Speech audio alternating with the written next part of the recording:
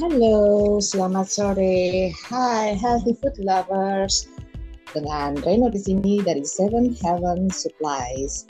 Ada Dr. Grace. Halo Dr. Grace, selamat sore. Halo, sore. Kayaknya udah malam deh ya. Oke, udah malam ya dok ya. Nggak apa-apa ya dok, kita ngobrol sebentar. Dokter sehat dok? Alhamdulillah. Gimana, sehat kah? Seven Heaven Family? Alhamdulillah sehat, alhamdulillah semoga masih bisa terus bermanfaat bagi para healthy food lovers yang memang ingin selalu menjaga kondisi badan melalui makanan, tidak melulu melalui obat-obatan, gitu dok. Sip, setuju. Oke, dok, sore ini kita mau ngobrol apa ya dok ya? Soal superfood, mungkin dokter bisa sharing-sharing. Kenapa sih dok mesti superfood gitu loh dok? Terus mungkin dalam kondisi pandemi atau dalam situasi yang lain lah dok, yang bisa para healthy food lovers ini bisa memakan superfood sebagai pengganti obat-obatan gitu dok. Misalnya apa sih? Sebenarnya prinsip nomor satunya adalah kita kan harus mencukupi kebutuhan nutrisi ya. Nah, nutrisi yang kita butuhkan itu tentunya source-nya paling bagus ya dari makanan, itu nomor satu. Kenapa? Karena itu akan diserap sempurna oleh tubuh kita, bukan sintetik, bukan buatan. Apa yang ada dari alam itu akan diserap sempurna karena secara harfiahnya memang begitu. Jadi kalau ditanya mana yang perlu didahulukan, tentunya yang dari sumber makanan itu jauh lebih efektif dan lebih baik begitu. Daripada obat-obatan ya dok ya, karena ada bahan-bahan sintetisnya itu ya, dan penyerapan di tubuh lebih baik ya dok ya. Baik. Pastinya. Nah, sekarang dokter mau sharing apa sih dok untuk salah satunya, misalnya untuk perempuan-perempuan nih dok, gitu kan. Kadang-kadang, misalnya gini dok, contoh deh misalnya kita kalau lagi mau mens itu kan sakit banget dok, perutnya. Itu sakitnya keterlaluan, bisa sampai ada yang minum obat, ada yang sampai pingsan-pingsan bahkan gitu loh dok. Nah, apakah dari salah satu superfood kita ini bisa untuk mengantisipasi rasa sakit itu atau bagaimana sih dok? Oke, ini kan kita lagi ngebahas ceritanya menstruasi ya. Menstruasi itu kadang-kadang kita tuh sering kayak gini. Belum mens sih, tapi udah ada tanda-tandanya. Udah mulai craving gitu kan. Aduh, ada yang bilang, aduh gue pengen yang manis-manis nih. Kayaknya gue mau mens. Orang ya dok gitu. Ya. Paling sering tuh kayak gitu kan. Nah, sebenarnya ketika kita mau mens terus kita bilang kita craving yang manis-manis atau kita bilang craving sugar, itu adalah sign. Ya, craving sugar atau craving sweet itu adalah sign bahwa kita kekurangan salah satu mineral yang namanya magnesium. Magnesium ya dok ya, oke. Magnesium ya. Nah, sementara cewek-cewek ketika udah lagi mau mens cari cemilan, bener nggak? Betul, sering kayak gitu tuh dok. Ada aja tuh kayaknya. Terus sakit juga dok, rahim kita kontraksi gitu kan, sakit banget gitu kan. Nah, itu sebenarnya berhubungan. Ketika badan kita itu mengalami kekurangan magnesium, kan tadi udah ada sign-nya ya, craving sweet ya atau craving sugar. Artinya badan kita ngasih tahu kita kekurangan magnesium. Nah, salah satu fungsi magnesium itu untuk melemaskan otot, jadi untuk mengurangi kontraksi. Berarti ada dok kekurangan magnesium itu dengan rasa sakit pada saat kontraksi itu ya dok ya? Betul ya. Jadi kalau kita mau mens terus kita craving sugar, rasanya pengen nyari sweet atau yang manis-manis, jangan diikutin. Itu salah alamat sebenarnya. Ketika kita craving sugar, yang kita cari itu justru sumber makanan yang banyak magnesiumnya. Contoh ya, yang banyak magnesiumnya nomor satu apa? Ya, almond. Selain sayuran juga banyak yang mengandung magnesium kayak kale, ya, brokoli dan segala macam. Tapi ada juga kadang-kadang kita Kalau sayuran mau dikemilin kayaknya jarang ya. Kalau yang dikemilin kan paling enak apa? Kacang-kacangan nuts ya. Jadi kayak almond, cashew ya, segala macam jenis kacang-kacangan. Yang paling tinggi tuh magnesiumnya tuh almond. Dan memang ada yang jauh lebih tinggi dari almond, yaitu dark coklat ya. Jadi coklat juga masuk di superfood memang kok dok ya. Nah, tapi yang dark ya, bukan yang milk. Bukan yang milk. Itu part of superfood ya dok. Ya. Betul. Nah, itu sebetulnya adalah jawaban dari craving kita gitu loh. Nah, jadi sebenarnya ketika kita craving, badan kita tuh ngasih tahu, "Woi, lu kekurangan magnesium nih, cepat cari magnesium." Gitu loh. Malah kita jajan yang lain gitu ya dok ya, karena kita tidak tahu. Betul. Jadi kita harus memahami. Jumlah magnesium yang harus masuk nih dok, katakanlah lewat almond atau lewat cashew nuts gitu dok ya. Berapa sih dok jumlahnya dok? Paling tidak untuk bisa membantu. Sebenarnya kalau dari makanan itu uniknya, kalau dari makanan kita itu nggak ada istilah, kalau makanan sehat ya nggak ada istilah kelebihan. Gitu. Betul dok. Tapi paling tidak minimalnya berapa gitu dok? Sebenarnya susah juga ya kalau mau bilang minimal, karena nggak bisa di-compare dengan banyaknya miligram magnesium yang dibutuhkan. Itu kan kurang lebih sekitar 200 sampai 400 miligram. Itu sebenarnya agak sulit kalau kita mau mencukupi dari benar-benar hanya dari cashew atau kacang almond. Itu banyak banget loh sebenarnya. Jadi tenang aja, mau kita udah tahu udah jadwal mens ngemilin almond, jangan takut gitu loh. Ya dok ya. Nah dok, saya akan coba-coba nih dok nanti kira-kira berapa hari menjelang mens kita coba aja nyemilin almond atau cashew duluan ya dok ya. Kita mau coba apa sih pada hari min 1 atau min 2 menjelang mensnya nih sakit apa enggak gitu ya dok ya. Kalau ternyata masih sakit, apa boleh buat? Terpaksa tambah suplemen magnesium gitu. Barulah itu ya dok ya.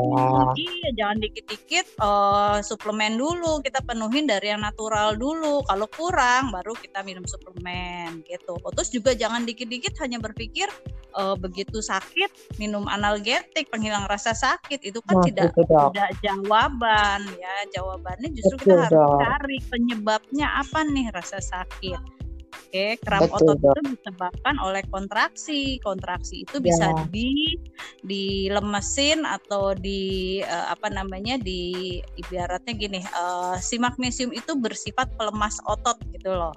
Oh iya, oke. Dan juga kalau misalnya kita lagi mens, gelisah, nggak bisa tidur, minum magnesium dong kalau mau tidur. Jadi kayak mau tidur jam 5, jam 6 kita mulai makan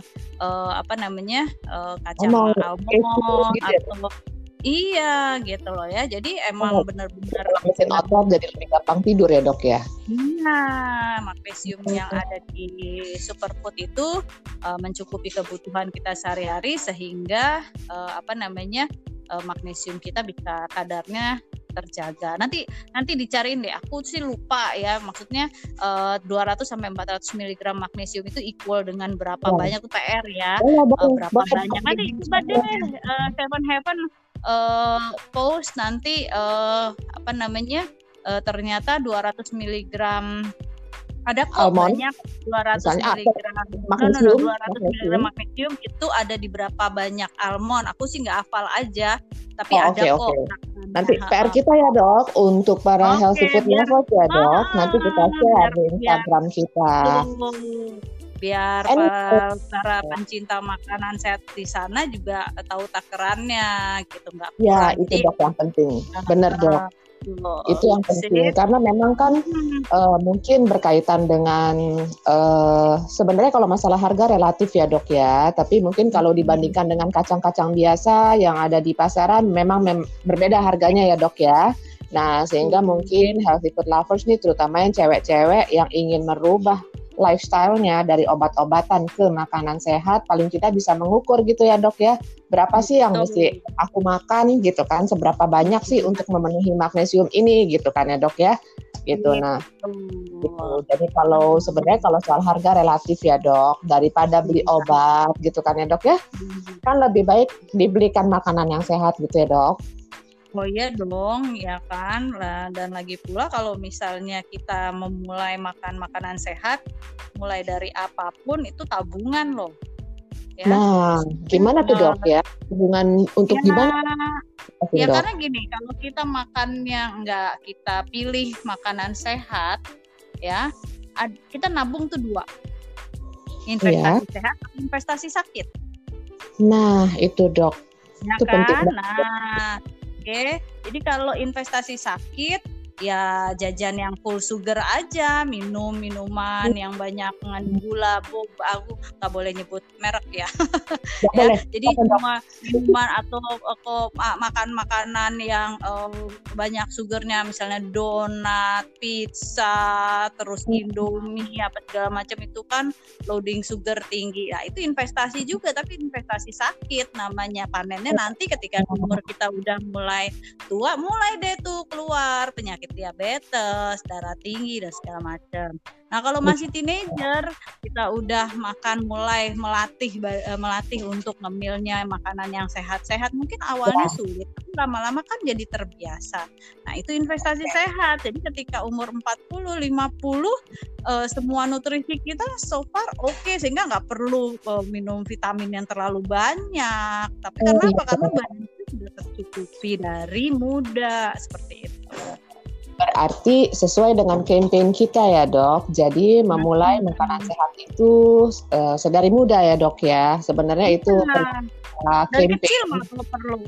Iya, dari kecil harusnya memang. Jadi, iya, jadi para mama muda ini ngasih kemilan anak justru yang sehat-sehat gitu. Betul dok. Superfood juga banyak kok dok, varian yang bisa buat anak kecil ya dok ya, bisa dibikin macam-macam juga kan ya dok ya? Iya, bisa banyak banget, ya kan? Kalau ada chia seed dibikin puding chia seed juga banyak loh magnesiumnya. Chia seed juga ya dok ya?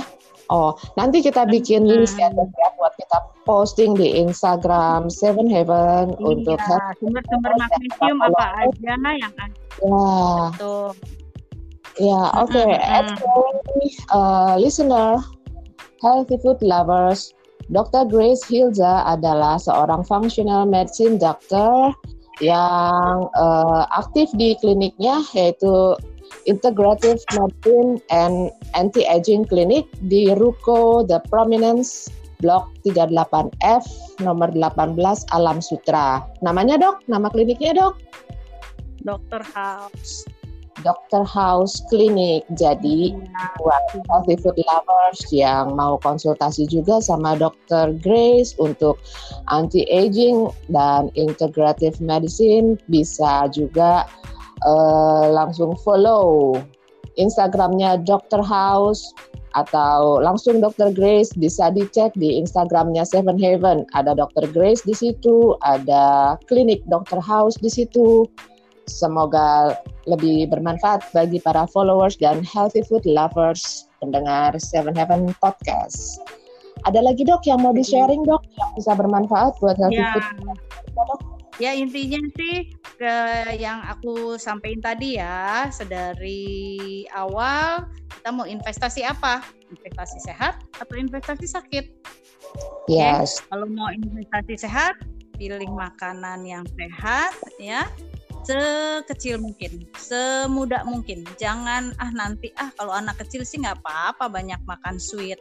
Nanti kalau udah gede enggak. Jadi sekecil mungkin. Jadi yang sebenarnya healthy food ini siapa sih yang mesti makan healthy food? Atau udah orang-orang udah tua aja? Enggak, mulai dari anak-anak. Ya, tapi nggak ada kata terlambat. Kalau gue kan udah umurnya udah lumayan nih, hitungannya udah banyak ya, nggak ada kata terlambat. Begitu tahu langsung mulai. Dimulai ya aja kan? Gitu oke ya. Dimulai aja. Iya. Betul.